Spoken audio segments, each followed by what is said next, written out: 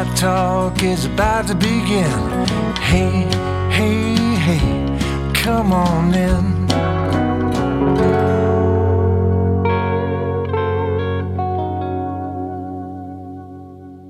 Welcome back to your Monday Buckeye Talk. Stephen Means, Nathan Baird, and it's time to rewatch, rehash, retalk about Ohio State's 24-10 win, which, well, it's not retalking for me. This is the first time I get to talk about it on the pod. Nathan and Andrew talked about it after the game on Saturday night.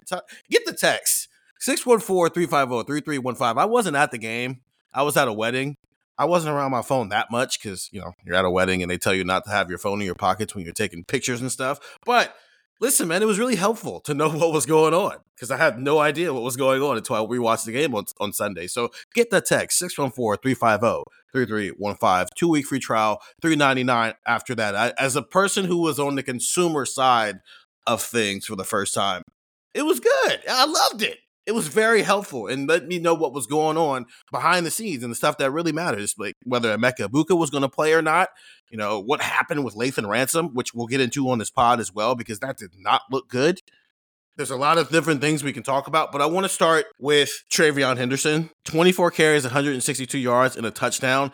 I think this might have been the best game of his career, and I don't think it's close. Yeah, I mean, when you factor in the competition level, this has to trump the Tulsa game, right?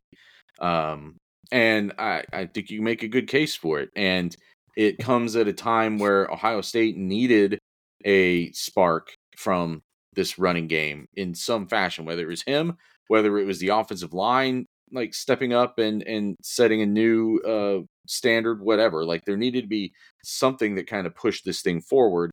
And I thought he was the thing. And I thought it even more so when you watch it on rewatch a little bit, because you get to see more precisely, because when you're watching a game, obviously we're watching it as it happens for the most part. You miss a play here and there because you got to write posts and things. But you don't always get to like watch the replay. You don't always get to, even in the stadium, especially, let alone the one on TV. And it's getting to watch it in the second time through. You see some of the subtle things that really do set him apart when it's going well for him from the other running backs in this group, frankly. And if they can now. I'm cautious about going too far with it, because through no fault of his own, legitimately, like it's just been hard for him to stack those sort of games. But he doesn't need to stack them this year. He pulled this one out when they needed it, on a night that they really needed it. The other way that it was kind of reminiscent of Tulsa was that the quarterback in the Tulsa game, CJ Stroud in 2021, was also having a tough time of it. Also because of injury. We didn't know it at the time. And I don't know that Kyle McCord, whatever's going on with his lower half, will end up being as substantial as what was happening to CJ Stroud's upper half, and he'll need to like take a week off or whatever. But he was clearly hurting out there. We'll get to that later, I'm sure. But for TreVeyon to step up the way he did and really kind of carry the offense on a night like this, obviously Marvin Harrison Jr. making some pretty spectacular catches too, but just the flow of the offense was through TreVeyon Henderson in this game. This is, I think, his sixth or seventh 100-yard game of his career. But I think what mattered is, yes, the level of competition, but also what it looked like. He was patient. He was reading holes. He was exploding through the hole. Even there was one play where they ran up the middle and he just like ran into a brick wall. And it was like, okay, well, that didn't work. But he exploded. He wasn't patient. He went for it. And I mapped it out. He played 52 snaps. And he got the ball 24 times on the ground and then another 4 catches, which I thought was huge. All 4 of those catches. I was actually texting with Tishu about this as I was rewatching the game on Sunday, because Tishu and I have had this running thing the last couple of weeks that, you know, cashing whatever the over-under is on Cade Stover's receiving yards is just easy money because they get him the ball so much. We've talked about this in the past, Nathan, that sometimes it feels like Cade Stover, as a tight end, as good as he's been, is stealing away catching opportunities for the running backs. I thought it flipped this week, and that they made it an emphasis to get TreVeyon Henderson involved, especially in that second quarter when I think he had 3 of his 4 catches, I believe. He had the drop too, but it's like, okay, You dropped the wheel route. Those are hard, but I thought that was one of the better throws for Kyle McCord of the night. And I thought the drop was the only negative thing TreVeyon Henderson did the rest of the night, but I have it mapped out. 28 touches on 52 snaps, which basically means every other snap they gave him the ball, which I think was perfect. It was perfect. Of those 24 carries, 10 of them went for 3 or less yards for a total of 12 yards. And they almost were sporadic, though. It's like they would be getting something going, and then Wisconsin would dial up the right thing, and he'd get punched at the line of scrimmage.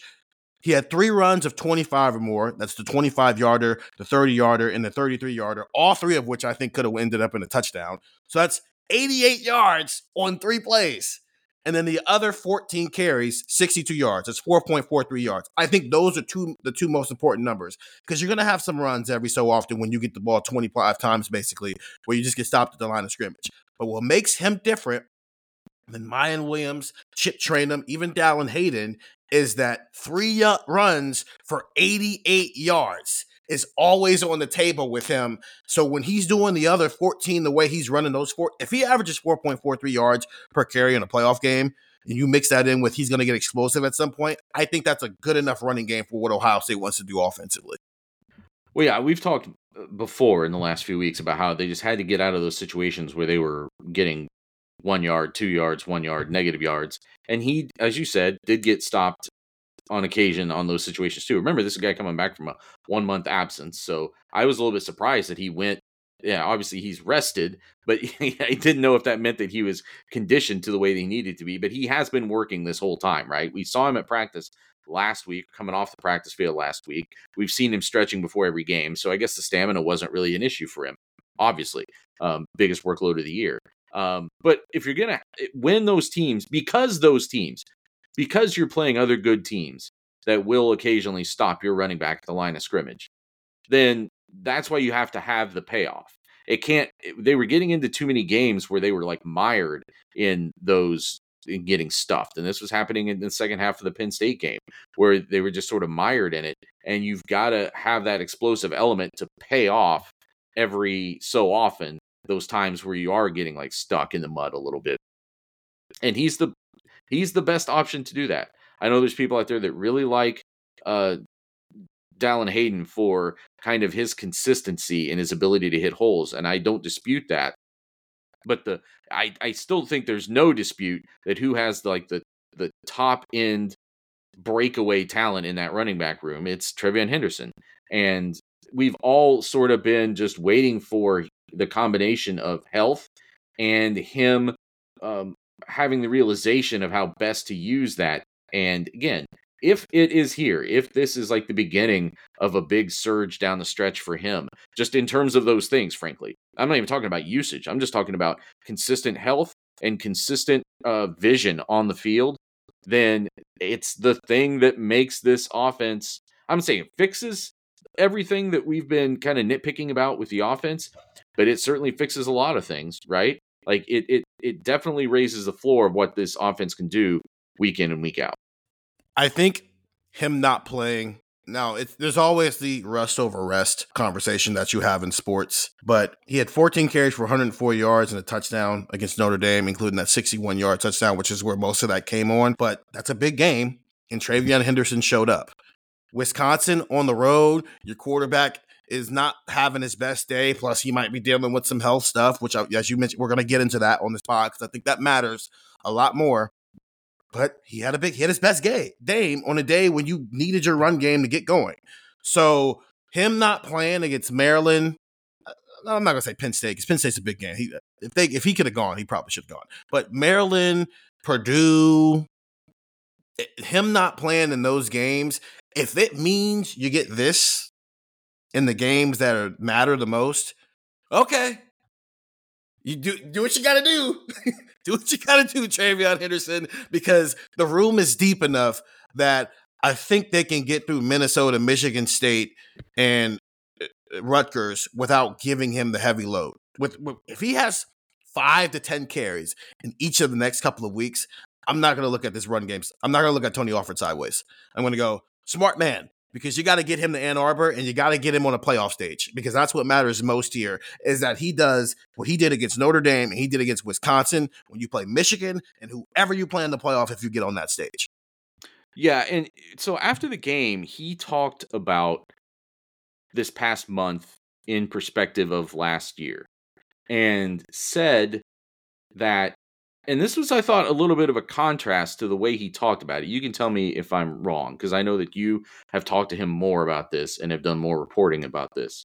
But he insinuated that, because I thought the way he talked about last year was I was telling them something was wrong and they kept wanting me to play. And they didn't understand how hurt it was. Well, the way he talked Saturday was that it was that he had pushed himself back out there too much last year and through the injury, and that he should have known he was hurt and then he needed to take a step back, and instead he kept trying to play. Now, that may be two sides of the same coin when you start talking about the how messy conversations can get. But it did seem like he was I guess the end result being that, like, this year, he wasn't concerned about not playing in those weeks. He was most concerned about not putting himself in a situation where coming back would then set him back. And that explains, I guess, why we've seen him doing the work he's done, but yet he still didn't get on the field. It may, frankly, explain that, and the Jackson Smith-Njigba experience may explain what's going on with Emeka Egbuka right now, why he's not getting on the field, that they have believed in their depth enough, but also a player, an individual like TreVeyon Henderson, seeing the big picture of needing to be on the field. Like, it wouldn't have been worth it for him to play against Penn State last week if he couldn't play against Michigan, right? And that was sort of the equation that happened last year, and he was trying to get back on the field for those mid-season games, and as a result, and he was hurt so bad that maybe having to have surgery, maybe that would have had to happen anyway, and he couldn't have been able to play late in the season. But as a result of pushing it, it seems that was a contributing factor to why he was on the sideline for the Michigan game. He was on the sideline for the Georgia game, and he wants to play in those games. And I think you're right. I think Ohio State has depth at running back now. Miyan Williams is banged up again, but that's how deep everything is. Was he there? I actually don't know that. Okay. I don't know that. My son, I don't believe he was. Okay. I forgot to actually look at the travel roster for the game for that reason. It happens. But I think he. But even without Miyan, you've still got four other guys that you believe can go out there and handle carries. And I would expect that these next 3 weeks, if they go according to Ohio State's plan, although I think Ohio State has to have a little bit of a different plan than it has in the recent past in these situations, because you would go into games where you're favored by 18, 20, 25 points in recent seasons, and you knew that meant, oh, well, then you're going to be up 35-10 in the third quarter, and you can you think of that differently than if you're up 21-0 in the third quarter, I think. So are you going to find ways to incorporate your depth earlier in the game to help take the load off TreVeyon Henderson? Because the score is going to, even though the lead is just as comfortable, may not feel like it in the moment when you would usually like empty your bench. You know what I mean? That makes perfect sense. Last year, they were, and both sides, whether you're talking Jackson Smith-Njigba situation, TreVeyon Henderson situation, you want to keep going down the line, everybody handled it wrong because everybody was trying to get back on the field. And I do think there is a responsible cautiousness going on this year with players that, as you mentioned, last year is probably guiding that a little bit. But I do wonder, though, because Rutgers might be the best test subject for this, because Rutgers is decent. You know, they're bowl eligible. They might, and then Schiano's definitely got some stuff up his sleeve to, try to stick around in the game longer than Rutgers maybe should stick around in this game.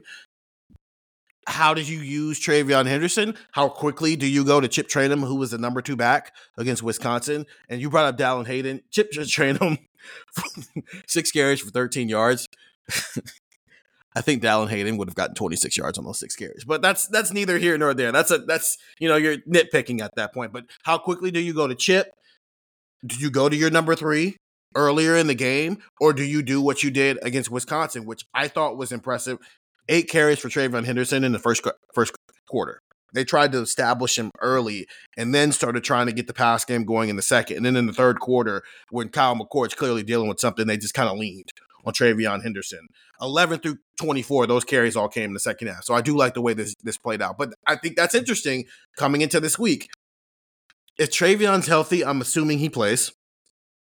But do you go to Chip on this third series, or do you open up the second quarter with Chip Trayanum? Like how much of a usage do you get with TreVeyon Henderson in a game where you shouldn't have to give him the ball 28 times to win the game? Like I think they had to against Wisconsin. Flip it to the offensive line. I think this was their best game as a run blocking group. As a run blocking group, yes, I would say so. Yeah, I felt that way in the moment. I thought it looked still pretty solid on review. The 33-yard touchdown run that TreVeyon Henderson had was some really nice blocking there. I mean, we talked again. It's all about seeing something one week, saying that's a problem, and then seeing them correct it, and then seeing them sustain it. And you saw against Penn State, early in the Penn State game, I thought there was good run blocking, and they didn't sustain it, and Penn State's front eventually started winning a lot of those battles. I thought you saw against Wisconsin a more sustained winning of those opportunities. And that 33-yard touchdown run was the best example of seeing offensive linemen getting into the second level and taking on those linebackers and opening up those holes and giving TreVeyon Henderson, getting him into the second level before then the Jets go on. And I think that's important because sometimes you've got to give a guy, you don't want to talk about vision all you want, but sometimes the vision is talking about what you were talking about before. It's like being a little bit, not hesitant, but being smart about how you're approaching the hole, making sure you see what you need to see and then going. And you've got to have the right blocking to make that happen. So I thought that was a good example of that. It shows what, Josh Fryer, who I still think might be a guard at heart in some ways. Mm-hmm. The way that he pulled around and blocked on that play reminded you of that. It's why we thought coming into this season, it's why we've been so surprised that the run blocking has been behind the pass blocking, because when you looked at who they had, their 2 most experienced linemen were going to be guards. You had Josh Fryer, who has extensive experience as a guard, and you would think would be an asset in that way. Carson Hensman grew up and developed as an offensive lineman in a very run-heavy offense. Just those 4 guys alone, you thought would maybe be able to really kind of lead the run-blocking crusade to some extent, and it just hasn't ever really meshed together this year. So this was definitely, I think, a positive step, but I also think it's fair at this stage to say, but now what's it look like next week? Because there have been good weeks and there have been a step back. And it'll be a good week and there's a step back. And all that we've ever asked, all that anyone I think has ever asked that analyzes this team, the only expectation we've put on, whether it's the run blocking, whether it's Kyle McCord, who we'll talk about later, whether it's even the running backs to some extent, it's just about consistency. Even the defense last year was better than it was the year before, but it didn't consistently make plays, and that's why they were getting beat behind on things. So I think it's just a matter of, can this offensive line play with the consistency that it showed against a Wisconsin team that is frankly not a bad defensive team, not a great defensive team, but not a bad defensive team.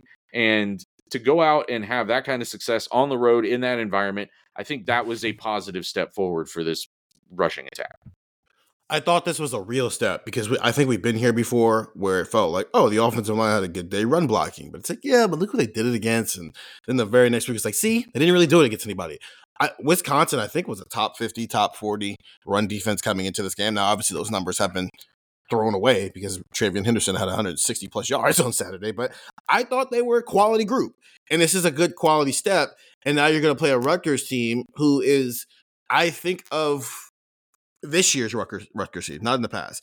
I think there's similar levels of defense this year. And so can you build on it until you get to the Michigan game? Because none of the teams you're going to play now are anywhere close to what Michigan is, but they're good steps that you can take for this run game. Now, the pass pro, I don't think it was bad. I almost want to save that for the Kyle McCord because some of it is him. And some of it's, I don't know if it's in his control that it's him. And that we can save that for the Kyle McCord thing. Two more offensive things. One, did Travion Henderson elaborate on he took a cheap shot against Notre Dame, or was he just kind of like a one-off? No, he really threw it out there as a one-off. He said it was early in the Notre Dame game. And if you go back and look, there's a play early in the second quarter where a guy sort of takes a dive and makes contact with him after a play. So I suppose that's what he was talking about. There's some gray area there because Josh Fryer was flagged for a play earlier this season that I guess the whistle hadn't blown on that play yet. It's just there are some gray areas when in the heat of battle out there, I guess sometimes. But that's what it was surprising to hear him describe it as something early in the game because he obviously then went out and played the rest of the game, except he wasn't the one on the field at the end of the game. But I didn't think of that as being an injury reason why they wanted Chip Trayanum in there to take that 1-yard shot. So again, coming out of that game, you didn't necessarily think anything of it. And then he doesn't play for another month. So I think that's the play. It jibes with what we were hearing, that it maybe been an upper body thing that was. So he didn't elaborate. If I were speculating, was it a rib issue? Was it? I think I mentioned this to the Texans on Wednesday when we saw him. He had some extra padding protecting his rib, so I do think it was a rib issue. Yeah, it looked like a torso something. So you just start thinking well, what is in there that would have been so brittle that it could have been a problem that they had to hold him out for, and that would have maybe been my one.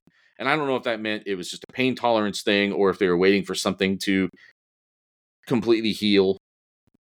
Maybe because he's been pretty open about the extent and nature of the injuries in the past, so maybe that's something he will expound on more. Just in that moment, all he said was that it was this what he called it, what he deemed a cheap shot, and which I think you actually, when you look back on it, yeah, I think I would probably call something neighboring a cheap shot too. I don't know if it was done with intent. Again, I can't be inside people's head, but it looked pretty. There was something there. So.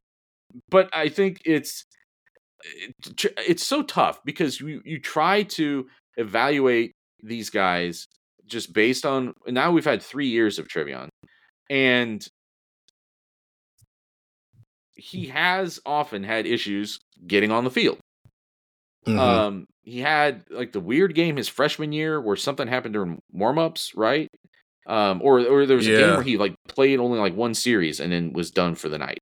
That might have been Rutgers even his freshman year. I can't remember. No, because that would have been in New Jersey. I can't remember. But there was definitely one game where it was even though he played every game, he didn't miss any games, but he all but missed that game.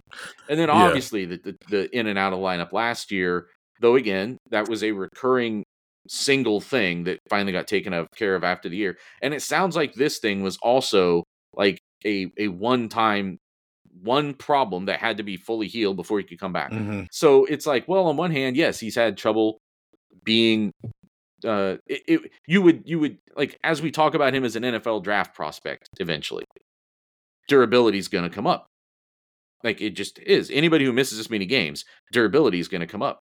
But is it, there is a difference between guys who play a tough position where you take a lot of contact and get hurt, and guys who are prone to for small things to keep them out of the lineup. And I think there's a lot of guys on this team who we see strapping up and going out there and playing through things. And he was trying to do that last year. So I know I'm rambling a little bit here. It's just I try to give him the benefit of the doubt, maybe a lot, because I think that it is legitimate that he's been hurt. But it's why I was saying before that, but it's also then fair to say, let's wait and see that, what opportunity he has to replicate a game like last Saturday. Okay. You weren't on the Big Thursday pod, and I think I said this to the text. I think Marvin Harrison Jr. is the best Heisman Trophy candidate in the country. And I told him I would elaborate on the reasons why when we got to this pod.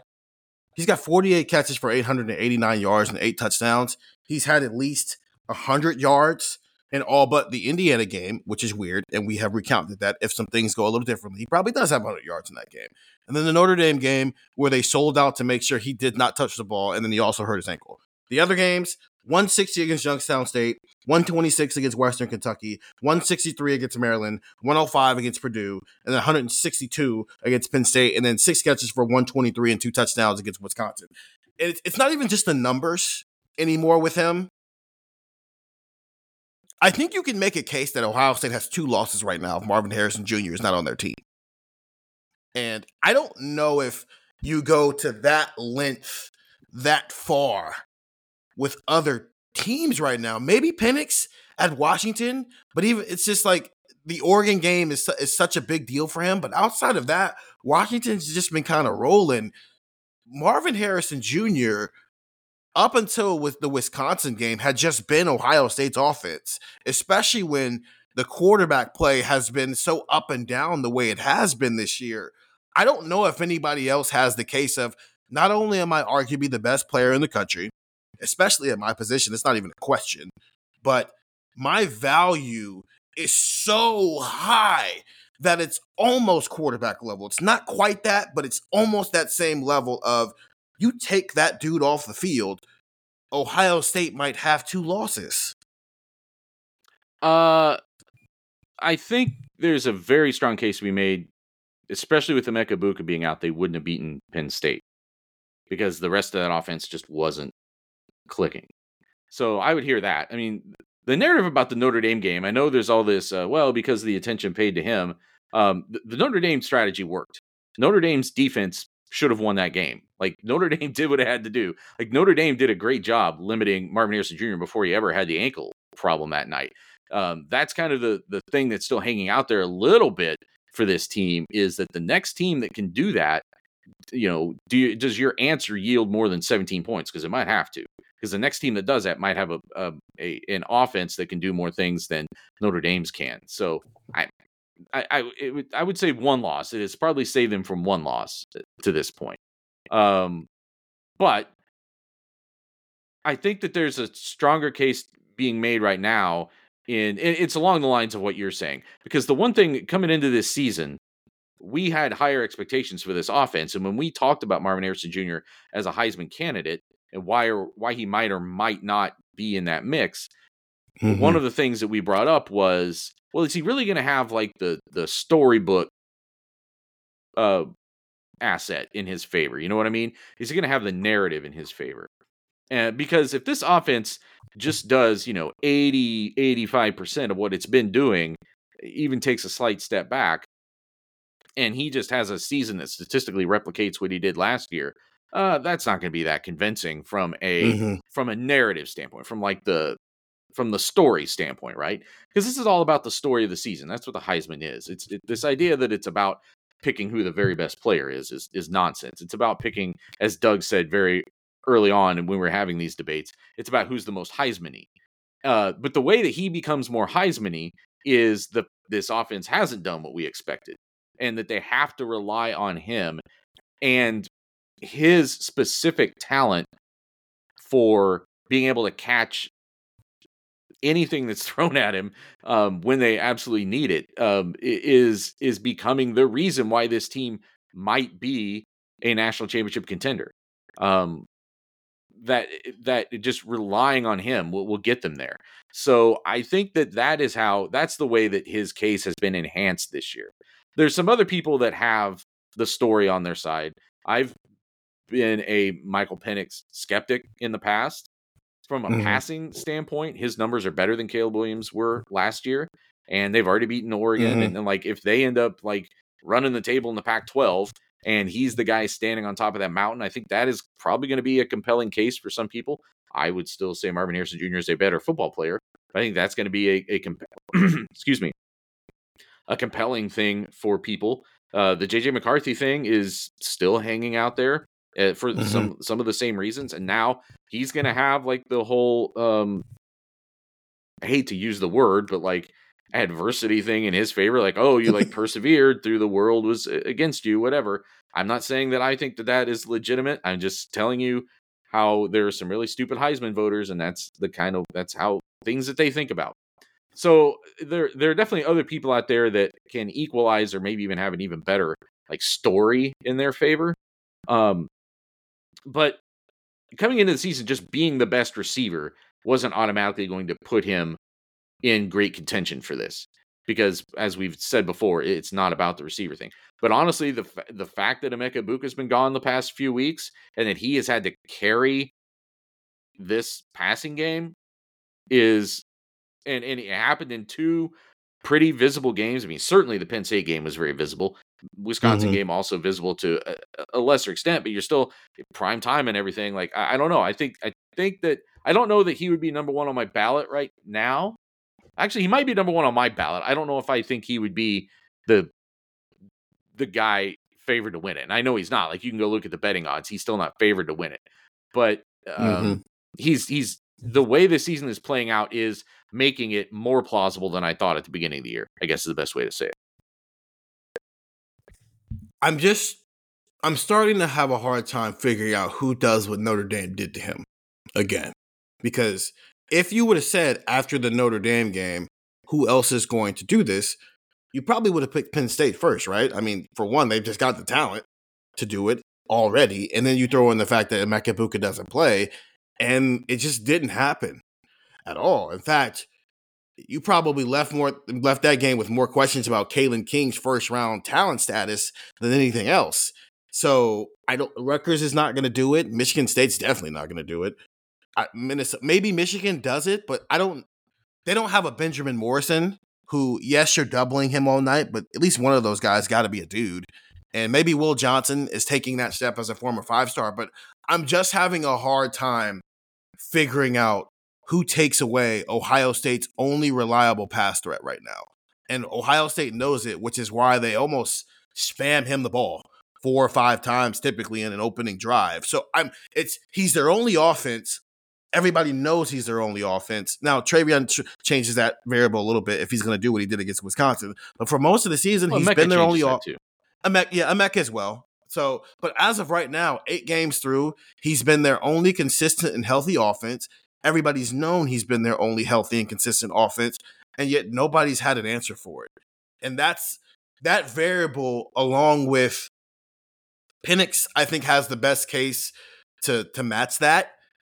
But also, like, the Pac-12 is still pretty good, so he's got to get through that still. And because right now he's kind of on the Hendon Hooker pace of, he's the hot name right now. He's the older quarterback in the system that's throwing it all around the yard, but can he get through the season? While Marvin Harrison Jr. and J.J. McCarthy, we thought that was going to be a Kyle McCord, J.J. McCarthy conversation of, okay, you can't win the Heisman without beating Michigan. I think it's now a Marvin Harrison, J.J. McCarthy conversation of the winner of that game probably goes to New York. Probably just also based on the way that the season's gone statistically for Kyle. It's hard to see that would conversation get back in there. I mean, I wouldn't, again, I've been a Penix skeptic. I wouldn't call him Hendon Hooker quite yet. I just think he came into the year a little bit more on the radar than that. Washington was a little bit more on the radar coming into the year as a team that had this outside chance of making a run.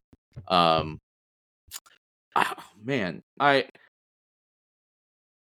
guess because I think Dylan Gabriel's out now. Well, as to what that wasn't good. Yeah, as to whether teams, no, Dylan Gabriel's out. Like, as to whether teams are going to like take this shot at doing that again, I don't know why they wouldn't to some extent. I'm surprised that nobody maybe has tried it as much. And it's not that teams don't ever try to put 2 guys over the top of him. But you have also seen since the Notre Dame game an increase in the amount of times that Ohio State runs him through the slot. And there was that first touchdown he scored on Saturday was a tremendous example of what he can be coming out of the slot, because you just run him underneath that second level.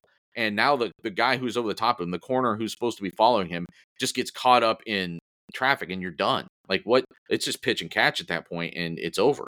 And, Marvin had already coming out of last year been talking about wanting to get better at yards after the catch. And that was really before the slot conversation really amped up.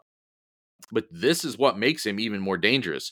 That, the yards after the catch on the perimeter stuff, the downfield stuff is good, but so many in those excuse me, in those instances, so many more times you've got a receiver right, or a DB right on you. So you outplay him to make the catch, but he can take you down pretty quickly.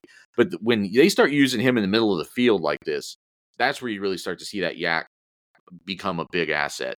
And I'm really, really intrigued by what else can happen over these last 4 games, like building towards Michigan, what they can do with him in that scenario, especially because we don't know, like with Emeka Egbuka, how close to 100% he is the day he comes back. So does by putting Marvin in the slot more, just a few more snaps per game, are you just saving some wear and tear on Egbuka as he like comes back into to full form? I think that's something to keep in mind. But that first touchdown was just, that was everything you've been looking for how they would use him out of the slot, because it's all of a sudden you found a situation where like the most dangerous player in college football, or one of them, now has the ball in his hands in the middle of the field and nobody's around him. And then like, now what happens? And the more they can replicate that, that's when the ceiling starts to come off the offense a little bit. They've really started taking advantage of that with Emeka Egbuka being out. He's played 256 pass snaps this year. He had 422 last year. Of those 422, only 58 of them were in the slot. This year at 256, 55 of them have already been in the slot. And his yards after the catch are just like 323 yards on the season last year. Yards after the catch. He's at 343 through 8 games this year for 7.1 yards per catch after the catch, comparison to 4.2. So he's done that. He's improved at yards after the catch. I asked him in the offseason, like, how do you do that? It's a mindset thing, which I don't know if there's really a drill to get better at not getting tackled as soon as you catch the ball. But whatever he did, it's working because he's doing more after the catch, and they're also exploiting matchups with him. I think that's it offensively, not quarterback situation. And we'll save that. We're going to take a break here, and then we'll come back and we'll flip it and we'll talk defense, where I think it's just going to be more positivity. People have said that we've been very negative on this pod, so I guess it's fair that we're being completely positive on this pod so far. So when we come back, we'll talk defense in Ohio State's 24-10 win over Wisconsin.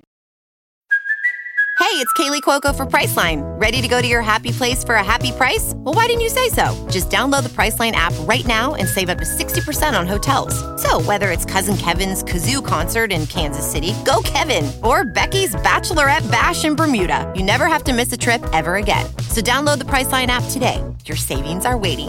Go to your happy place for a happy price.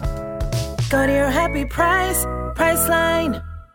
We're back here on Buckeye Talk. Stephen Means, Nathan Baird, after Ohio State's 24-10 win over Wisconsin. This is your Rewatch Monday pod. Nathan, you would know because you were there. I saw what the TV was allowing me to see, but Lathan Ransom, non-contact injury. He's basically hopping off the field, taking himself out of the game.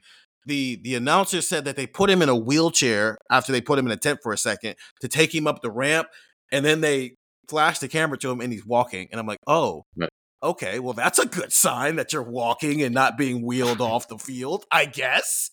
But then he's like back on the sideline for the rest of the game. You were there. Just take me through what you guys were seeing. And then what did Ryan Day have to say about Lathan after the game?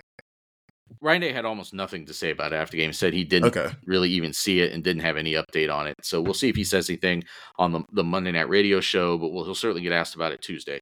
And yeah, it was a combination of like a lot of like things that looked really terrible for him, and then things that make you think, oh, maybe this isn't so bad. Like, was it precautionary to put him on the cart and take him up the ramp? For people who don't know, at Wisconsin, so they're on the visiting sideline, so you're farther away from the ramp up to the locker room anyway. And then it is a ramp, and I could see why, and especially in those circumstances, why they don't want him walking up an incline like that. But then I saw him coming out, kind of trotting back to the field. He was even doing some stuff on the sideline that if this had been a game in the balance, maybe he would have gone in. I don't know. It looked like he was sort of testing whatever had happened, ankle, whatever it was. He was testing it out. Now, in the time that he was gone, Ohio State scored again. That was the Trayvon Henderson touchdown run to go up by 2 touchdowns.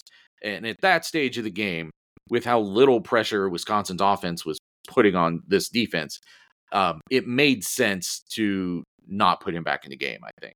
That was another, even if it was just precautionary, I think it made a lot of sense. So long story short, it looked bad.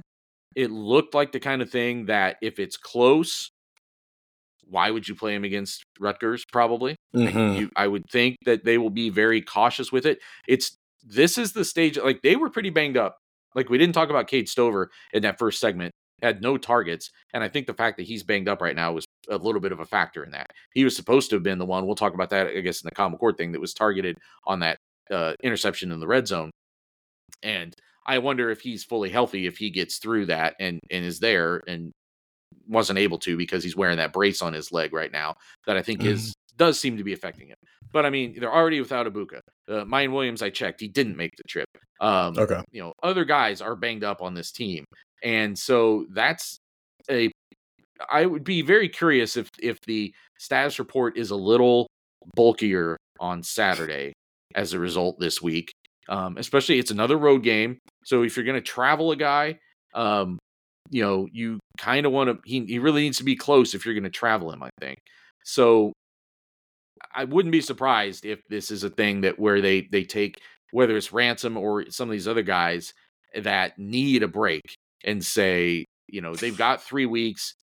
They should be able to, they kind of maybe have to win some of these games without them because you have to have your best 22 to beat Michigan. JC Tuimoloau took a bad hit from Jack Sawyer in his hip. I know he came back into the game, but I am wondering how that feels on Sunday and especially on Monday when the adrenaline wears off and you realize that another 6'4", 260-pound man rammed his head into your hip. So there's going to be a lot of guys when we're in there on Wednesday evening that we're going to be checking just to see whether or not they practice or not. Get the text 614-350-3315. All that information going to your phone first before anywhere else. 2-week free trial, $3.99 after that. I am under the assumption that maybe Lathan doesn't play against Rutgers because I'm not sure you need him to play against Rutgers because that didn't look, even if he's on the sideline, as you say, trying to work it out, that didn't look good when no one's around you and you're hopping off the field. It didn't look good. So I am just going to operate under that assumption and be pleasantly surprised if I'm wrong. Gladly surprised if I'm wrong. Yeah, there are some tests that they can do just on the sideline. Like there's with like knee injuries, they know there are things that they can do. Take a knee and like move and like, oh, that's an ACL, like or not. And so maybe maybe they were able to do an evaluation on him. And I don't think it was a knee thing with him. I'm just using that as an example. But they're able to do an evaluation on him that says, okay, it looks like things are good structurally. So then he walks back to the sideline. But that doesn't mean things are good enough for him to play on it. And I think the Sunday thing is important. Like, remember, Marvin Harrison coming out of the Notre Dame game, the way he talked about that, I don't know if he would have been able to play the following week if they had had a game the following week. And because just of the swelling and everything that goes into it. So Sunday morning is a big deal. And even if Ryan Day knew more about it Saturday night, I don't know how much more he could have told us with any sort of accuracy. You know what I mean? So because that was also a fourth quarter injury. It wasn't something that happened earlier in the game where you might have had somebody reporting back to you as to, hey, here's what's going on. We may have known more about it than he did, frankly, just because we were watching it happen in front of us and then watching the TV if we could. So yeah, he's just such an important piece, right? Like I was surprised when I looked at the box score and he only had 3 tackles in that game because it just felt like he was a lot more active than that. Now, I thought he also had a couple of misses in this game. But for the most part, he's just been such an important downhill attacking piece in this defense. And they need him. He makes their defense a lot better. So I think if it's anything that needs some time, I think they'll give it some time because there's other capable safeties that they can beat the next 3 opponents with. They got to have him back for Michigan. I think it might be time to play Sonny Styles at Bandit because Jordan Hancock looks awesome at nickel, and I think those two can play together. They used him as a weapon against Jordan Hancock, and he got home on a sack. Now, I don't know what Wisconsin was trying to do on that play, but they play action, fake the reverse, and it was just too much. It was way too long in developing of a play. But Jim Knowles called a blitz at the perfect time with Jordan Hancock, just like he did against Penn State. And this time, Jordan Hancock stuck Braden Locke. I think if you had to have a situation where Lathan Ransom can't play, Sonny Styles, his first introduction to this defense was at Bandit last year, and then we've seen him at times in garbage minutes playing Bandit. If you think he's ready for it, I think you put Sonny at Bandit, you keep Josh Proctor at your adjuster, and you just play Jordan Hancock the entire game at nickel. So, yeah, I mean, a couple things. Like, that makes a lot of sense. I mean, Styles repped a lot at Bandit in the spring. He was, like, playing Bandit with the twos in the spring, if you remember. And at the time, we were like, well, that means he's not going to play, right? Because he's behind Lathan Ransom. And then they had a process that they were working him through, and it worked out in the long run. But yeah, I think it would make a lot of sense. I think he can handle that against the level of opponent that they're facing the next 3 weeks, right? I think you want someone better at coverage when you have to go up against Michigan. And I think you probably maybe also want Sonny Styles in the game at nickel for when they play Michigan, because that's a different level of opponent too. But in that regard. But I think it makes a lot of sense that if Ransom had to miss time, I think he's the most natural guy that you would. I think that's how you configure it. I think you would put him at Bandit and just make Hancock the full time, because you're starting to gain more trust in some other options that you have at corner if you need them also. And then on top of that, Jahad Carter's hurt right now. Doesn't look like that's going to be a short-term thing. I wouldn't expect him back by this week, for instance. And, they tried Malik Hartford in a bigger way earlier this year and mixed results. I don't know if they think that he would be the better option there right now. On Jordan Hancock, it's funny because, as people may remember, that was my drive the bus guy before the year. This is not what I thought that was going to look like, by the way. Like, I thought, here's the best way. Like, I thought Jordan Hancock was going to be what Shaun Wade wanted to be as an outside corner in 2020. And instead, he just turned into kind of maybe what Shaun Wade was in 2019, as just like a really, really, really good nickel safety. But he is actually, but he's capable enough to do both. Like, he actually can play outside if they need him to. But it's why look at how huge, and we've talked about how the depth that they've built at corner, how important that is. But how massive is bringing Davis Igbinosun in this year as a transfer, because it sets up everything that they're trying to do with the back end of this defense right now. Like, by letting him just be a starting corner and play every rep. And we kind of looked sideways at that when the season started a little bit. Like, really? Is he better than Jordan Hancock? And I don't know that he is a better football player than Jordan Hancock, but he does what they need him to do at that corner position. And him locking that down, apart from Denzel Burke, in these games is it just really opens a lot of things up for now, what they can and want to do with Jordan Hancock. And to like now just sort of turn nickel safety almost over to Jordan Hancock for a whole game is another step beyond what they have been doing. I think Jordan Hancock is more versatile than Davis and Igbinosun, and that probably played a role into how they ended up with Davis and Igbinosun and Denzel Burke just being the starters, because you knew you were going to use Jordan Hancock all over the field. But also that physicality, I mean, we noticed it from the first time we saw him in person when we walked in there for that spring practice. That's paying off, especially since he's the field corner a lot of the times where he is. I mean, he's wrapping up. You get a lot of action thrown your way when you're playing opposite of Denzel Burke right now, and none of it has turned into a bunch of explosive plays on Davis and Igbinosun. He's actually second on his team in solo tackles behind Tommy Two Thumbs with 25. Like, he's been secure, even if at times he's been overly physical. So I think he's almost the perfect guy to have opposite of Denzel Burke with the way Denzel is playing, which I said this to Texers. Denzel just picked up right where he left off before he got hurt. They tried him a couple of times. There was one where you probably could have called DPI or OPI on the play, so I'm glad the refs just let it rock, and he got the pass breakup. He was hurt.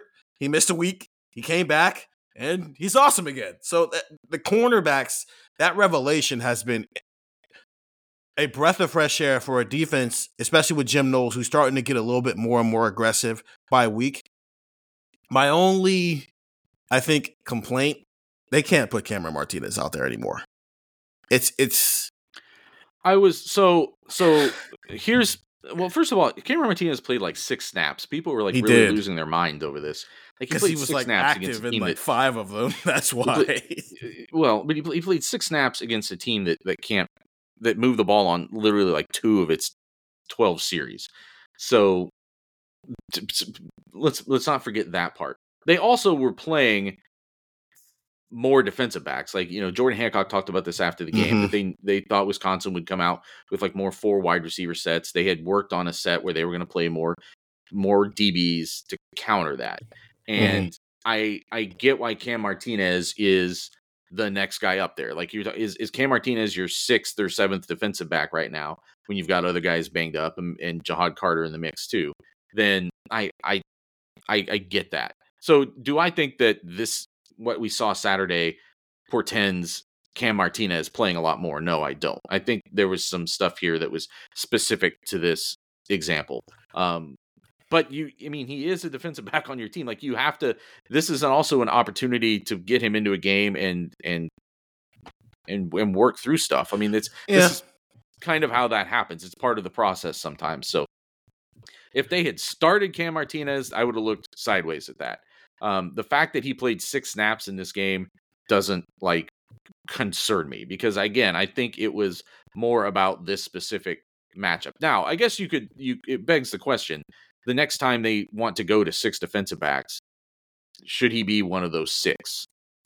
I think the problem is it was only 6 snaps, and it was only noticeable because a lot of the things that the defense did were so well that now you're looking for problems and you got to nitpick somewhere. I don't know who you go to if Jair Brown is not healthy, because I think he would be a quality dime corner for them, which is what he would be in those looks. But if he's not healthy, you're not putting Jermaine Matthews in there as a true freshman. And we just haven't seen Ryan Turner.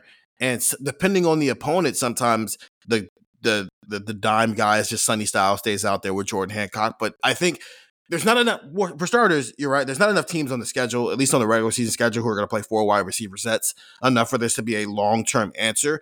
I think for me, it just stood out because it was one of the shiny things on something. It was a shiny car, and here's a speck.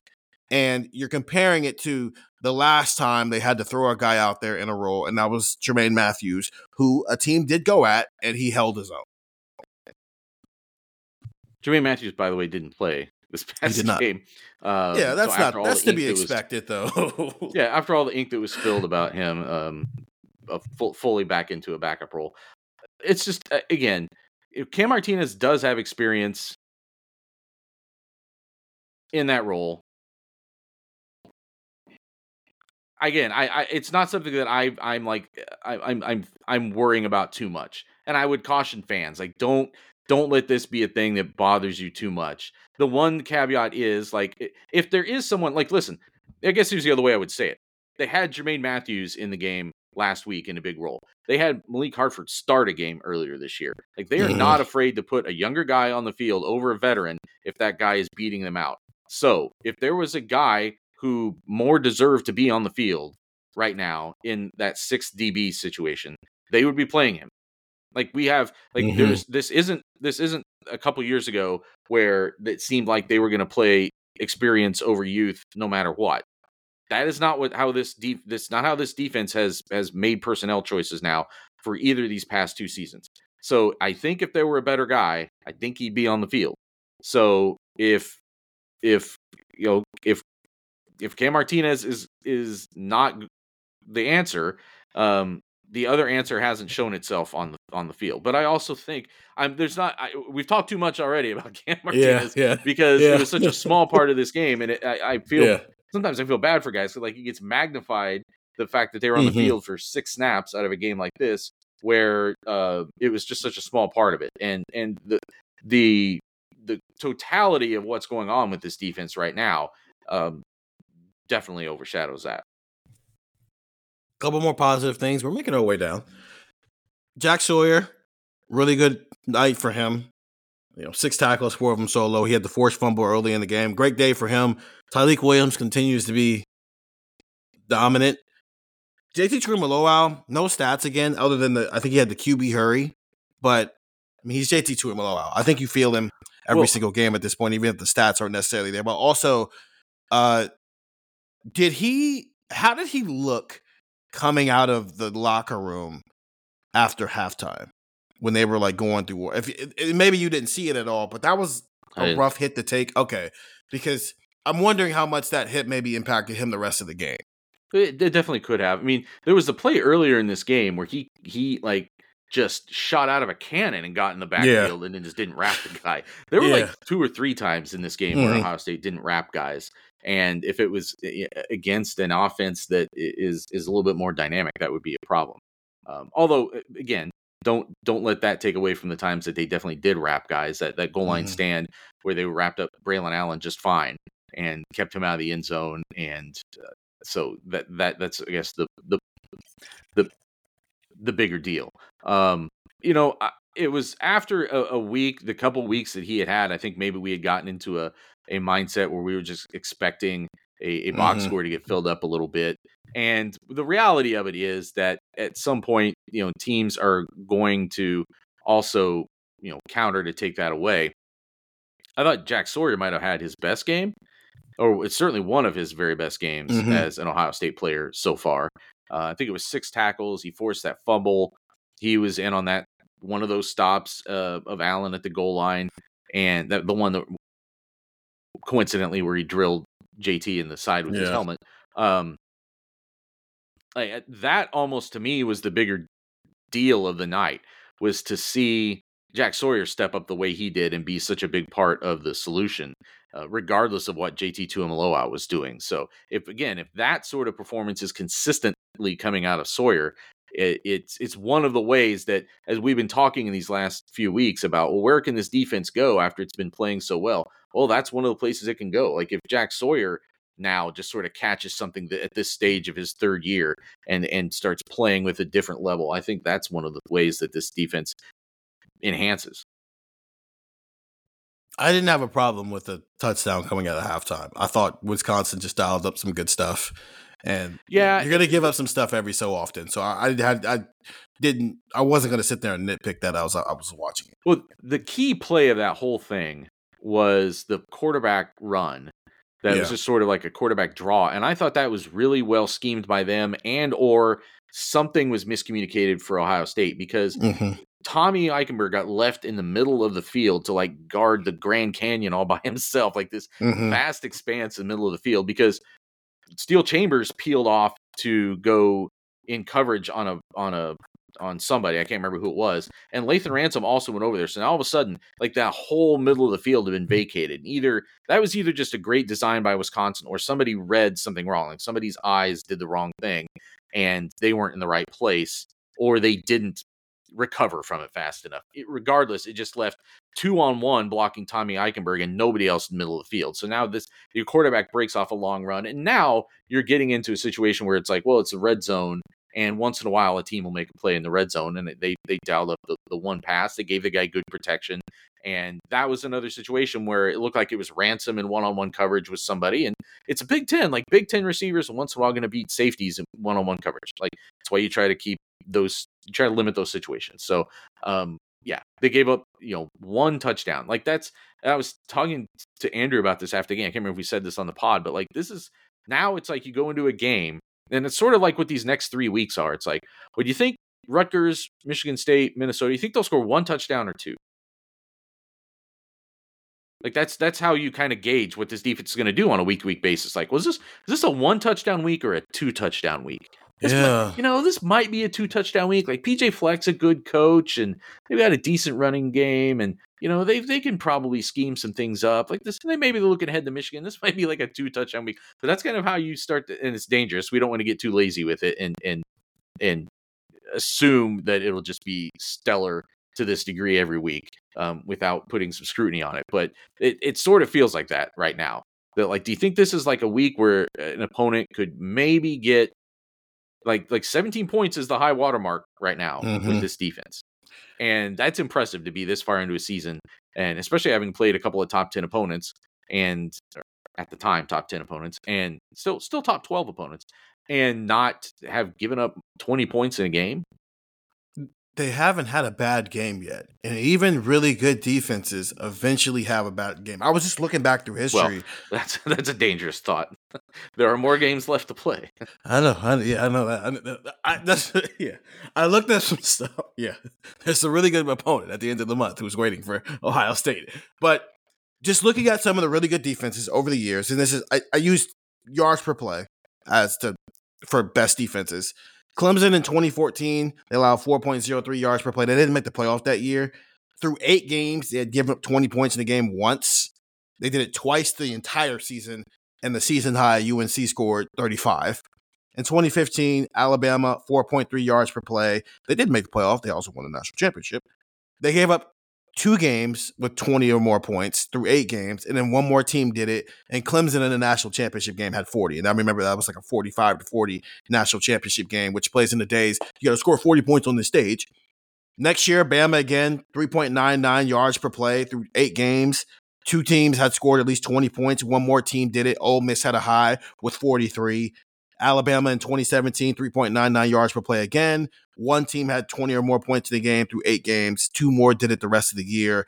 Mississippi State scored 24. That was the high for them. I think that's a bar Ohio State can reach, where it's like, okay, somebody gets to 24. Mississippi State didn't make the playoff, but they were 4.13 yards per play in 2018. Nobody through 8 games had scored 20 or more points, so they're similar to Ohio State. And then Iowa did it. They had 22. Remember, this is back when Iowa used to play offense all those years ago. They scored 22 points in a game. And then Ohio State in 2019, 4.13 yards per play. The only team through the first 8 games to score 20, I believe, was Florida Atlantic in the opener when they scored 20. But they ended that year, 5 different teams had scored at least 20 points. Penn State, Michigan, Clemson scored the high of 29. So nobody got over 30, but a lot of teams in the 20 range. Iowa in 2020, 4.34 yards per play. 4 teams through 8 games scored at least 20 points, but then nobody did it again. Penn State with 21 was the high. And then Georgia, that generationally dominant defense, 4.15 yards per play. Nobody through 8 games did it, and the only team to do it all year was Alabama in the SEC championship game, and then Iowa once again last year. The only team, 2 teams did it. The only teams to do it through the first 8 games was Ohio State when they put up 54 points per game, 54 points in that win that year, 3.99 yards per play. So there's a map of even when you're a dominant defense, sometimes people score 20 plus points, and Michigan might do it. You're going to have a day, or Rutgers might do it, or Minnesota might do it. You're just going to have a day when a team just pulls off some explosive plays, and it doesn't necessarily need to be a black mark on you as a season. It's just, this is the rare company that Ohio State is putting itself in, where getting 20 points against these teams were hard, but it was still possible for some teams given the week and if the game ended up being a shootout. Yeah, I don't anticipate any shootouts this year. Right? I think, and it's such a weird, like, reversal of thought around this team. Like, the whole way that we analyzed Ohio State football these last couple of years, 2021 was like, well, just get on the same field as Georgia and try to make it a shootout because you'll win that game because you've just got so many weapons. And, even last year, you're like, well, just, get into a shootout, and they almost like 42-41. Like, it's right there for them to win it in the semifinals. And this year, if this game turns into a shootout, it's probably going to not be a shootout. It'll probably just be a blowout because you just don't think this offense is going to maybe keep up with a team like that the way that it has in the past. But I also just don't think I don't really see a shootout on the table right now, or it'll be a different kind of shootout, right? It's not going to get in the 40s, but maybe like in the 30s, like 30-something, 20-something. Because sometimes playing great defense in college football is what you do with the other 8 possessions when the team didn't score a touchdown, but you still give up 28 points. But what you do with those other 8 possessions, you keep them off the board altogether. That might still be enough to win. That's how we've looked at college football now for a while, and it's why we thought this Ohio State team, if the defense made this kind of jump, was going to be in such a good position, and then the offense just hasn't been able to come that far along yet. And it still has a month to figure that out. I'm just starting to think that if Ohio State does win the most important games of the year, it's going to be by allowing, the 24, 26, 27, and still finding a way to somehow win that game. But that right now, like, they wouldn't have beat Notre Dame like that. They, you know what I'm saying? Like, they have to be able to, get more than 17 points and 20 points in these matchup games. And no, we're straying away from the defensive case, but the defense does keep limiting these teams, but this defense also still hasn't seen any of the best offenses in the country. Like Notre Dame, I guess, is probably the closest thing to a really good offense that they have seen. But that's more of a team that has like some explosive potential, but isn't like consistently a like vertical threat. You know what I'm saying? Like it isn't quite the same as if you get on the field with a Washington for sure, or even what Georgia can do with Brock Bowers and guys like that. So I think what is most encouraging right now with this defense is that it doesn't look cosmetic. It doesn't look like smoke and mirrors.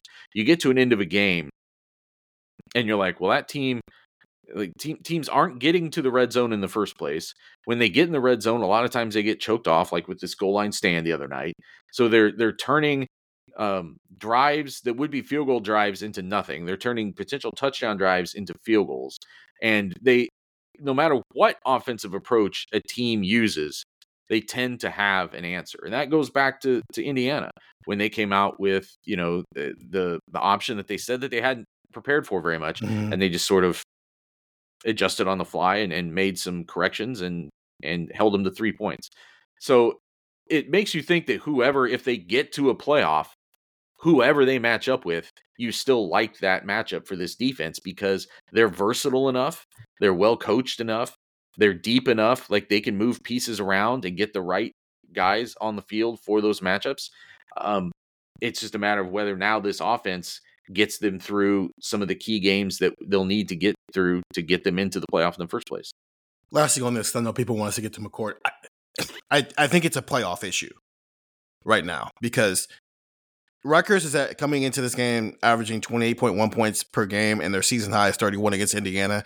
I think we can both confidently say that Ohio State's going to hold Rutgers under 28 points next Saturday.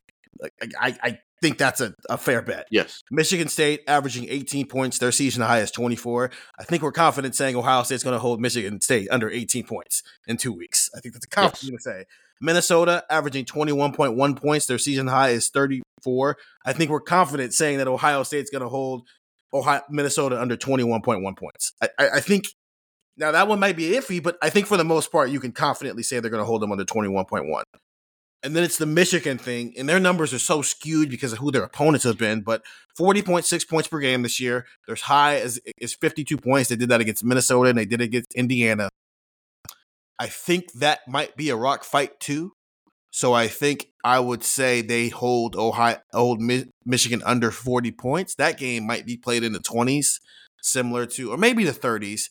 So it's like the first 3 weeks, because you guys said this, I think it was in a video, and you were talking about McCord, which we'll get into after the break here. But there's going to come a day when Ohio State's offense is going to have to score more than X amount of points, what it's scoring right now to win a game. It can't rely on its defense that much. And when I heard it, I went, do they though? Is that game actually going to come during the regular season? Are we sure that Ohio State can't just be 17 to 24 points and go 12-0 this year? And the Michigan thing will be its own conversation, of course, but I think Ohio State can get to 11-0 pretty comfortably here if it only scores 20 to 28 points. Yeah, but 11-0 is the default setting now. Now that you're 8-0, 11-0 is the default setting. And it's more likely that they give up 28 total points in the next 3 games and they give up 28 in any one of those 3 games, I think. Now, I just think that you have to find a way against Michigan. Like, listen, in the Notre Dame game, the Penn State game, and the Wisconsin game, I would say they're 3 toughest games so far. They've scored a total of 7 touchdowns. So that's fair. So 2+ touchdowns per game. So I don't think you can beat Michigan scoring less than 3 touchdowns and maybe some field goal help scattered around the edges of it. I don't think you can only score 2 touchdowns and beat Michigan. You've got to find a way to get that 3rd, if not 4th touchdown to give yourself a chance to win that game.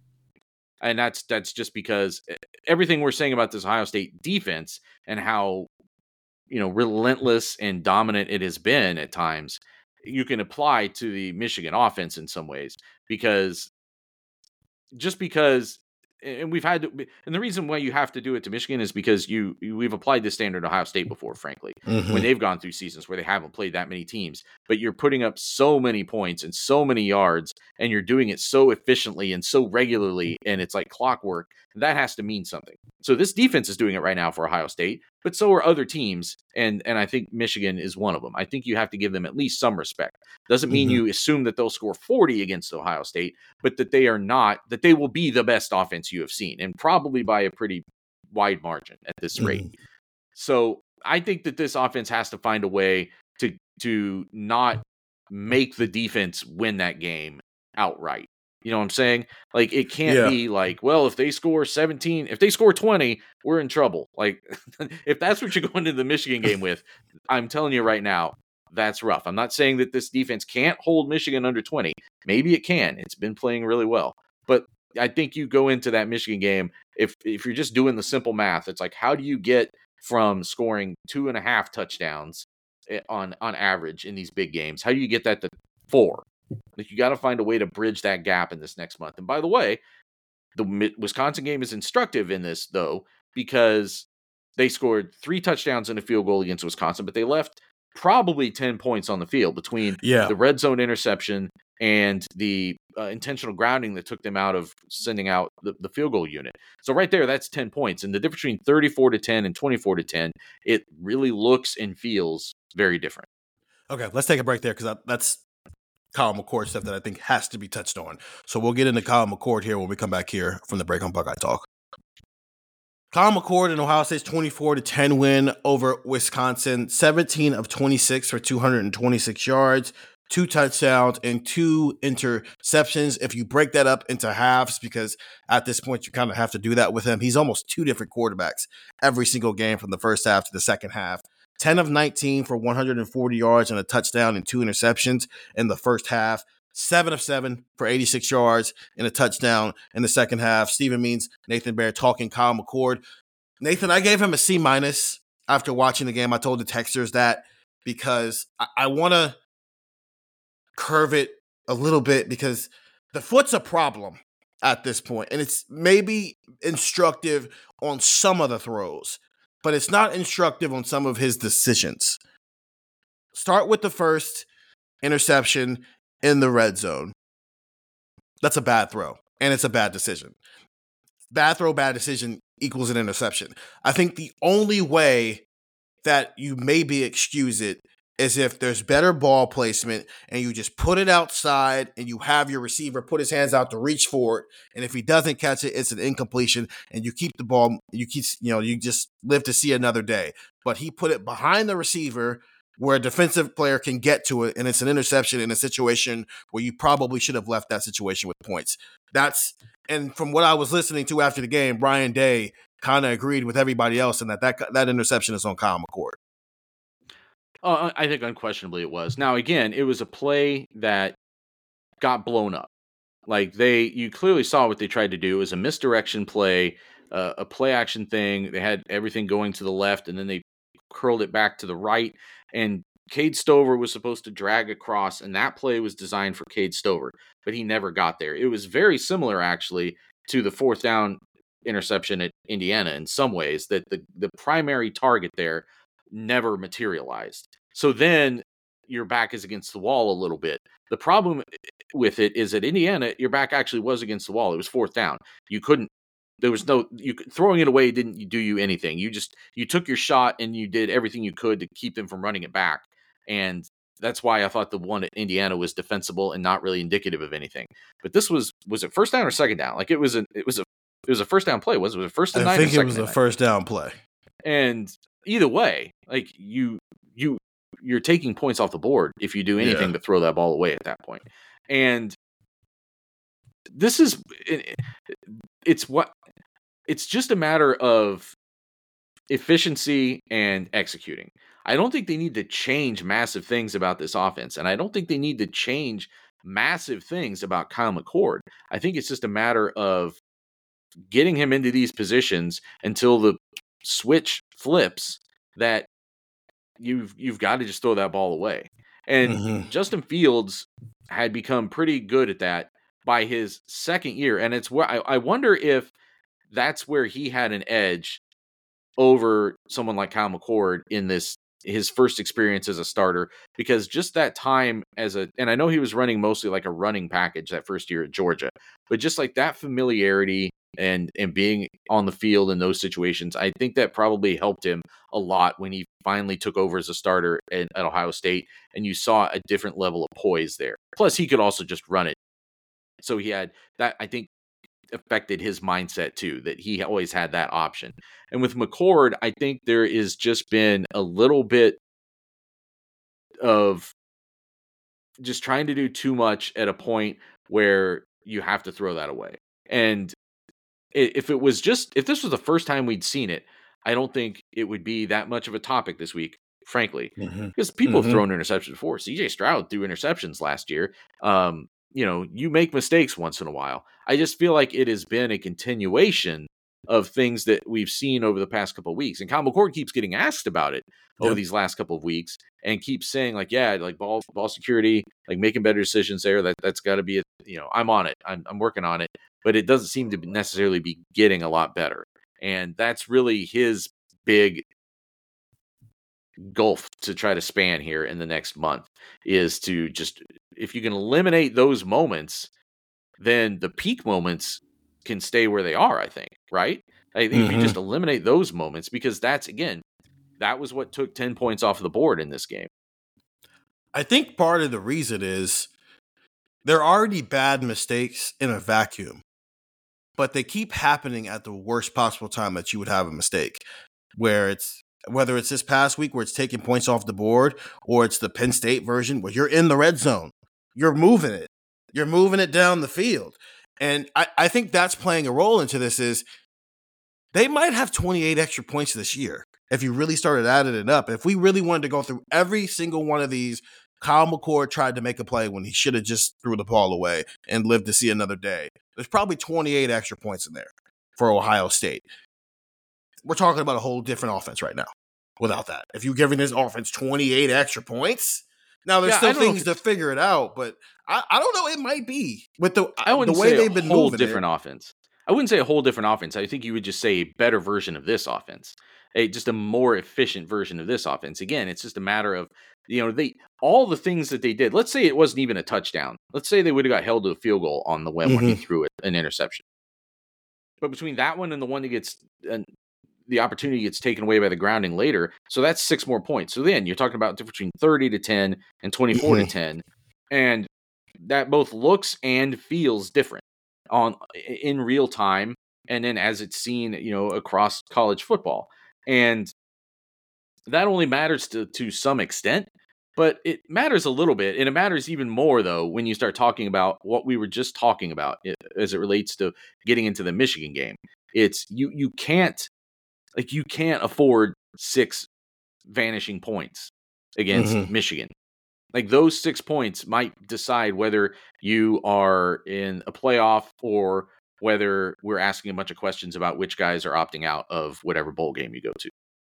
Like that, like 6 points are massive that week potentially, and that's what they've got. They've got to find a way to hold on to those 6 points and hold on to the ball to get those 6 points. And what I think is also maybe concerning.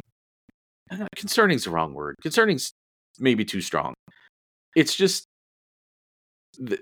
this came up. I don't remember. Was it after the Indiana game or after the Youngstown State game? It was maybe it's Youngstown State where he had a strip sack in that game too, right? Early on, was it Youngstown or Western Michigan? I think it was Youngstown.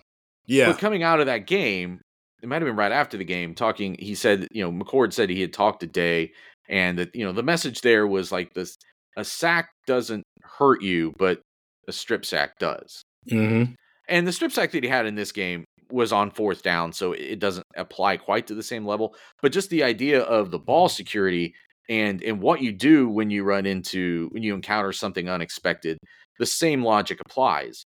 That if Kyle McCord had gotten sacked for a big loss on that goal line play, it still is 1,000 times better than just giving the ball to the other team. Like the risk reward on that throw wasn't worth it. So it's just making better risk reward analysis in the moment. And some of that is things that I think it's fair to critique him on and say that's got to be a little sharper at this stage of the year. But we're also in that transitional part of the year where you really are transitioning from new starter to like, oh, you've been doing this all year. Like some of that should click. So slightest like remaining hint of benefit of the doubt for like, okay, maybe that was the last teachable moment he needed. But it happened early this year. He specifically said, yes, the conversation was the taking the sack is not as bad as losing the ball. And now you're still getting in situations where they're losing the ball when those situations arise. We're 9 weeks into the season, 8 games in, and both of us have now written a story, Nathan, for the site about Kyle McCord talking about how, I got to improve on this issue. Each of the past 2 weeks. It didn't, and nothing has changed here. I want to talk about the second interception, just to bring it up. I mentioned Ricardo Hallman on the preview pod last Friday, I thought Ricardo just made a good play. Now, could he have maybe not telegraphed the pass so much? Probably, and maybe anticipated it a little bit better, probably. But Ricardo Hallman was in cover 3. He wasn't even near the play, and he read Kyle McCord's eyes, and he jumped the pass. That you almost, I don't want to say you live with those interceptions, but those are going to happen when you throw 25 plus passes in a game. As every so often when you're playing a good cornerback, they're going to make a play on the ball. So kudos to Ricardo Hallman, who already came into the game with 4 interceptions, one of which was a pick six. He just made a good play on the ball. Yeah, and Ryan Day explained that after the game, and on a rewatch, I saw more of what he was saying about it than in real time, but it just amplifies why you can't do the other thing, like because once in a while a guy will make a play, like he will do that, so you can't give it away on the other opportunities. And also one of those things that to me comes across as more of a legitimate teachable moment. Where like maybe you hadn't seen, like in practice, did you ever have a DB actually try to do that to you? Is it something that you even can really anticipate the same way? Again, like great quarterbacks throw interceptions once in a while. Like you make a mistake, you make a bad read, a guy makes a play. It happens every once in a while. I think that's why you just have to weed out the egregious ones, because that one doesn't look. I didn't think of that. That one was only almost notable in conjunction with the other one. Yeah. Because if only that one happens, you go, okay, he's thrown 2 interceptions this year. Like they're okay, but in conjunction, I don't know. Kyle McCord has now started 9 games in his career, 8 games this season, and there are 4 games left. I don't know if the step happens this year. And if it does, it does. Okay. But what's the step? Like what do we think the step is? I don't know if you can rely on him for 60 minutes to go win you a game. I think you can rely on him in the moments where I said this to the Texans. When it's winning time, I think he's actually been pretty awesome. Whether you're talking second half against Penn State, the second half this past Saturday against Wisconsin, the last drive, the game-winning drive against Notre Dame. When it's time for him to be on, he is on. But the consistency of it through a 60-minute game, I feel if he throws 12 passes in the second half, I feel confident about all 12 passes. If he throws 30 passes in a game, those first half passes are going to be all over the place. So I think that's what I mean by step, to where he's the reason why this offense is so awesome, or at least on the list of reasons. I don't think that's going to be true this year, but I don't think it matters. I think we never thought that had to happen. No, but you would at least, you didn't think it had to happen, but you just given how the quarterback position has weighed out here, it was fair to expect it at some point it was going to happen this year. And it's clearly not. That's not how we talked about this at all before the season. We talked all season about how this was definitely going to be a regression from the quarterback production that we saw in the previous 4 seasons, and that anything outside of that was going to be sort of a pleasant surprise. And for me, the step with Kyle McCord isn't that all of a sudden he comes out and does the CJ Stroud laser show. I think to me, the step is that he throws that ball away. That's the step. Like, that's the one step that this offense needs him to take. Or that he doesn't, like, we haven't talked yet about the intentional groundings. There were 2 of them later in this game. I think Tishu might have even said on Twitter, like, I think he leads the league. He must lead the nation. Yeah, in he intentional texted groundings. that to me too. and it's the one was especially bad. Like, there was Mhm. one that he threw that, like, Josh Fryer, when maybe he just got confused, but like Josh Fryer was the only person anywhere close to it. And, Josh Fryer did a good job, I guess, of just like doing what an offensive lineman's supposed to do, which is like not catch that ball. But the one of the 2, like, it was very close to just being a backwards pass. And that would have been like yet another lost fumble in a game where you already had the 2 interceptions and the lost fumble on 4th down. And like, you have to, I think the step for Kyle McCord that enhances Ohio State's national championship potential significantly is just handling disaster better, and the small disasters that might happen play to play. Like, when a small disaster happened when Cade Stover wasn't available to get over to be the primary receiver and the other 2 guys recovered. Small disaster, you're on the run, things are sped up, it's hectic. And how do you handle that better? You throw the ball away. How do you handle it better when on both of those groundings, guys were in his face like immediately? Like, it was almost like jailbreaks both times. And he panicked. And in one of those cases, it was more of a downfield throw. So it was the second one of the 2 that was more of a downfield throw that they called grounding on. There was no receiver in the neighborhood. So maybe just having a better awareness of where the escape hatch is, that you can throw the ball away in that direction and not get the grounding. The first one is the more problematic one, the one where it was almost a backwards pass that would have just in the 3rd quarter. Yeah. So it's just handling disaster better. And he made a good point, I thought, last week at availability, talking about, you're not live in practice. It's harder to replicate disaster in practice for a quarterback sometimes. And maybe they have to think of some more creative ways to do that.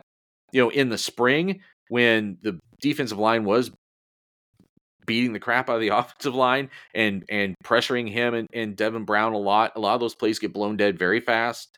Like, they're not necessarily letting those play out because, again, the quarterbacks aren't live. So it's a different world. And I don't know how you better visualize it to better handle that when it starts to happen, but they have to do it, because I don't think the other question here is, will the offensive line raise its level and start negating how often he's in those disaster situations? Doesn't apply to the red zone. I'm talking about the 2 groundings where I think both cases it was. One like, was 3rd and 8 and one was 3rd and 9. And guys were on top of him immediately. And like, that can't happen either. So that has to stop first. Like, make that stop first. But also in conjunction with that, he just has to handle disaster better. I think if all of his numbers stay the same, but he throws the ball away on that 2nd down, and even if he just takes sacks on the groundings, it's not really any different, right? And you take away the scare, the potentiality for one of those throws getting picked off, one of those throws ending up as a backward pass that you didn't intended, which almost happened. I think you're better off just eating it, because even though this offense has lost its explosive ability to some point, especially on 3rd down there, you're going to punt it anyway. But on an earlier down, you still got Marvin. It's like 3rd and 16. You still got Marvin, or you still got a screen. You still got something you can try. You can't if the other team's got the ball. So I really don't think it's as a big. I know that people came out of Saturday with consternation about McCord, and I think I gave him the same grade. I think I gave him a C- after the game, because I definitely wanted to factor in the fact that something was wrong physically. But the big move that he needs to make is not a huge move. It's not that he has to take a jump to be an upper echelon quarterback, and that's how Ohio State wins a national championship. Because I don't think is going to happen. You're right, but that has never ever been the way we talked about this team, and it especially hasn't been the way we talked about this team since the defense clicked into this next level. since that point, it's all been about him managing the game and avoiding those mistakes, not putting points on the board for the other team, not giving the ball to the other team. If he just does that, if it's just stability, if he can just provide more stability in those few moments a game that are going really haywire, that makes this offense a lot better, because you have to, if you just take the risk out, if you keep all of the reward and eliminate that risk, I think that alone puts more points on the board over the course of a game, or certainly the course of a season, and it keeps points off the board from the other team. 8 weeks in, are you still confident that that's a fixable issue in 2023? Yeah, I think so. Okay. I do. I think so. Because I think you're also getting into a stretch of the year where, depending on his health, and we'll see how much he's able to practice and what he's able to do. He really was hobbling on Saturday, and it would behoove Ohio State to really come out and like smash mouth in the running game, probably like really like dig some guys out on Saturday and score a bunch of touchdowns that way, and maybe get him on the sideline, get Tristan Gebbia his moment in the sun.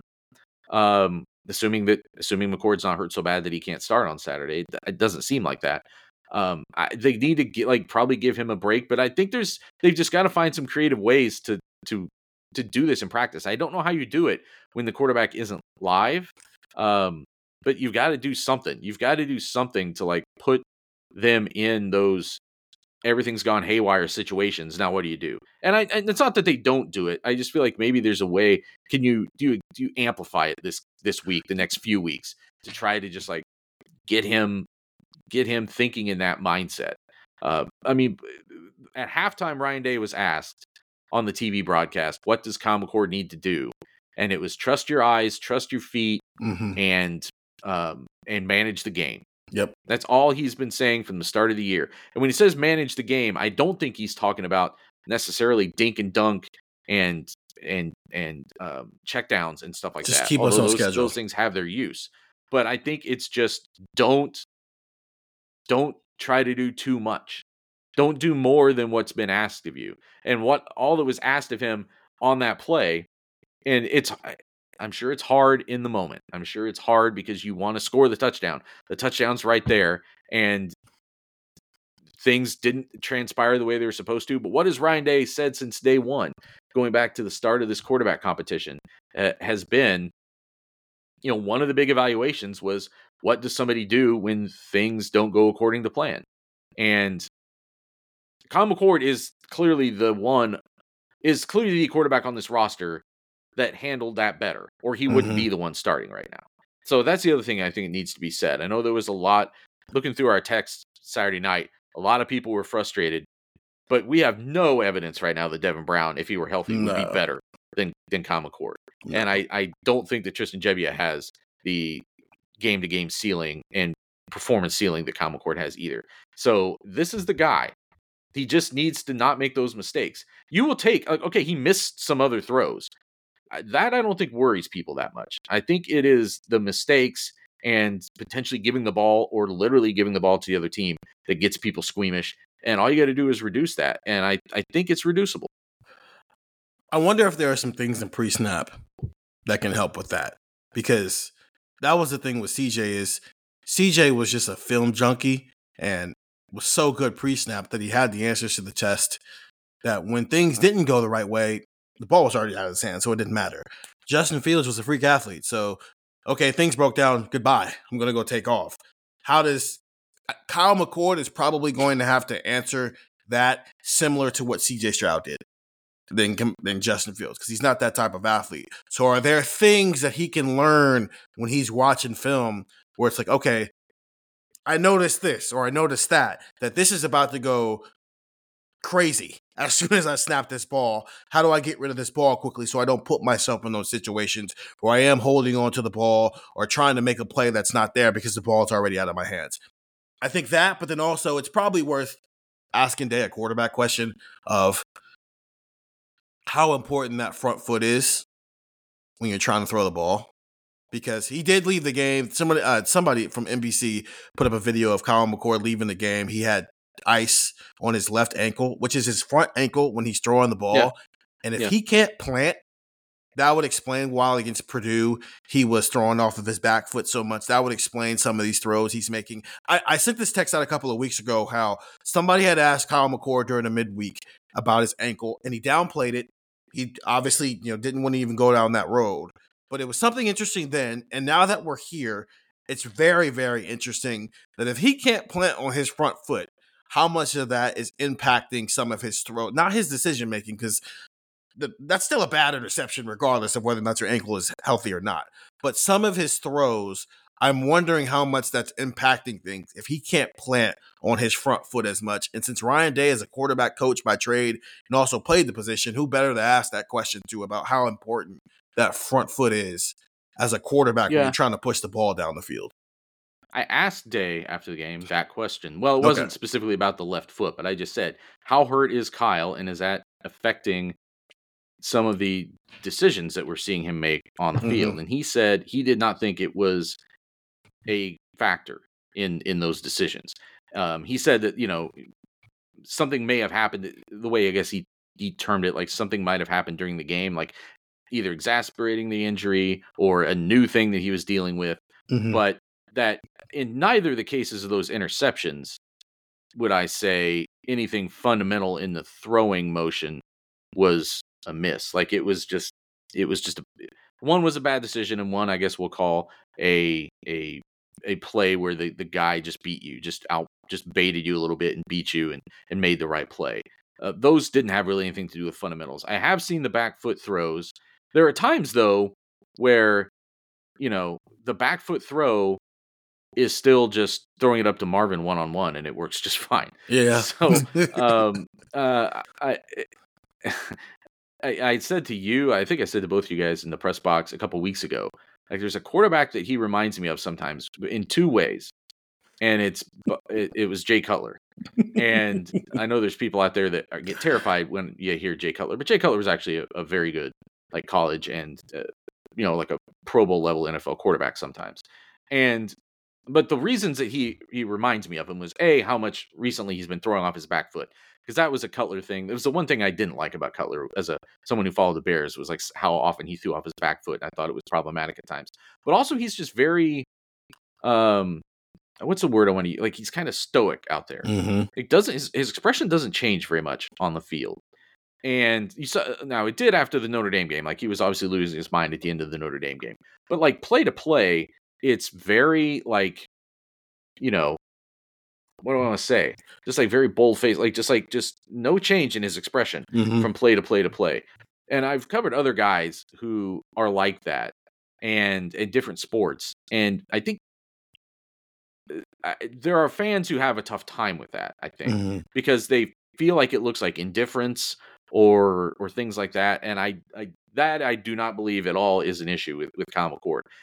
It may be a reason why fans haven't quite connected with him yet, but I also think it's something that he shouldn't waste any time trying to fake. I think he just is who he is. And again, I think if you clean up those few poor decisions, that game looks a lot different. And really his season to this point looks a lot different. All of this too is coming out of Notre Dame and the way that game finished.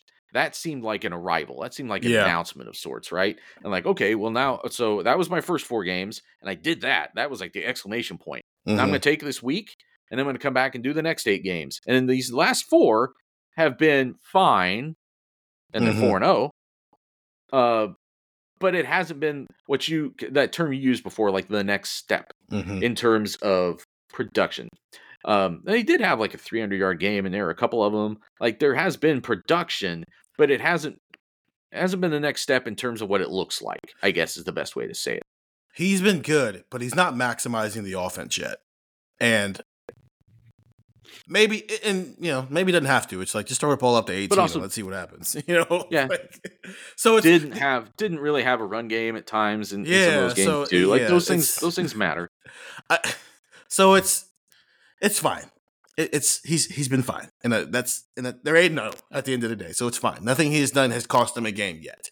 I do think the emotion, the lack of emotion he shows out there, I don't think that's a problem because there are people who don't like that, but there were also people who didn't like that CJ Stroud showed too much emotion sometimes. So it's just, you can't make everybody happy. But he's been fine. I just think that I think you worded it better than me. There are some bugs in his game that you thought would be fixed by now, and they haven't been fixed. And you have to keep it in the back of your mind that maybe someday you play an opponent where that bug actually does cost you a game, because so far it hasn't. And some of that is because the penalty has come into play. Some of that is because your defense has been awesome. Some of that is because Marvin Harrison Jr. and TreVeyon Henderson have been awesome. But so far, it has not come to bite him in the butt. And it's the only topic of concern with him is when does that bad decision cost him? But then also how healthy is that foot or ankle or whatever it is that's going on with that left side of his body? And is that impacting him whatsoever? That'll wrap up this very long Monday rewatch Buckeye Talk, but I wasn't on the post-game pod and I had some things to say, so I apologize that this was a little bit longer.